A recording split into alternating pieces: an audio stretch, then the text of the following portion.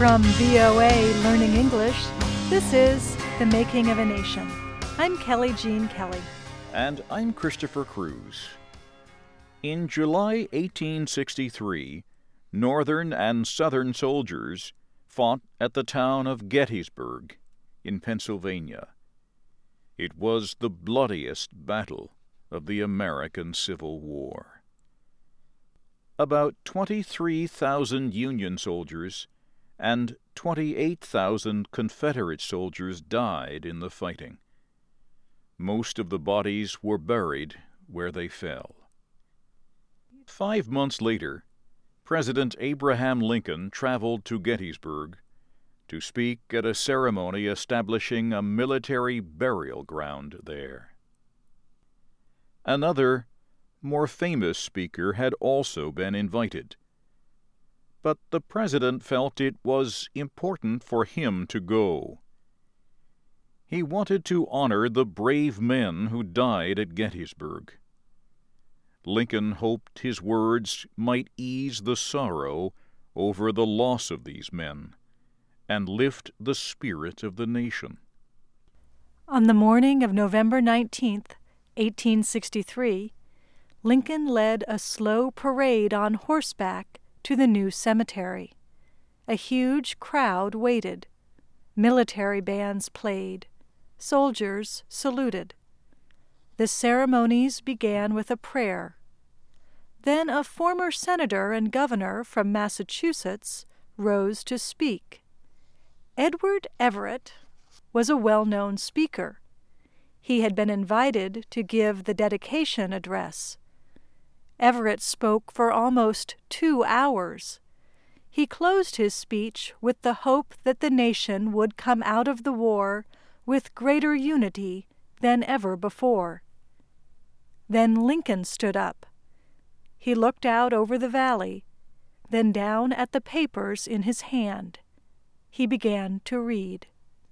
77 years ago, our fathers brought forth on this continent a new nation, conceived in liberty, and dedicated to the proposition that all men are created equal. Now we are engaged in a great civil war, testing whether that nation, or any nation so conceived and so dedicated, can long endure. We are met on a great battlefield of that war.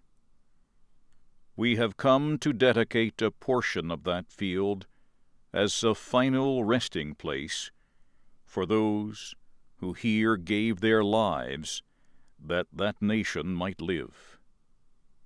It is altogether fitting and proper that we should do this.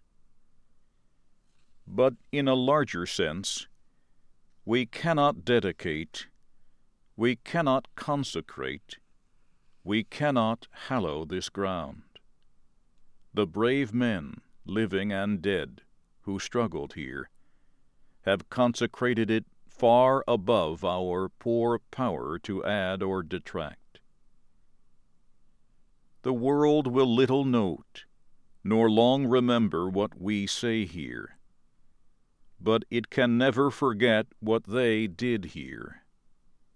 It is for us the living, rather, to be dedicated here to the unfinished work for which they who fought here have thus far so nobly advanced. It is rather for us to be here dedicated to the great task remaining before us, that from these honored dead we take increased devotion to that cause for which they gave the last full measure of devotion, that we here highly resolve that these dead shall not have died in vain, that this nation, under God, shall have a new birth of freedom, and that government of the people, by the people, for the people, shall not perish from the earth.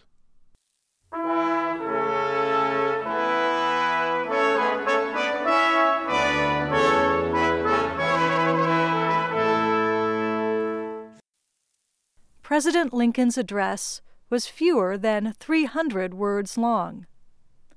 When he finished, the crowd applauded. Then the people began to leave. The next day, Edward Everett sent a letter to Lincoln. He said the president's speech was perfect. He said the president had said more in 2 minutes than he, Everett, had said in 2 hours. Today, Lincoln's Gettysburg Address remains one of the most memorable speeches in American history. I'm Kelly Jean Kelly. And I'm Christopher Cruz. This is The Making of a Nation from VOA Learning English. And now, words in this story. Address, noun. A speech. Dedicated, adjective. Having strong support or loyalty. Verb. Officially made a place for remembering someone or something. Verb. Used time, money, or energy for a purpose. Proposition. Noun. A statement to be proved, explained, or discussed.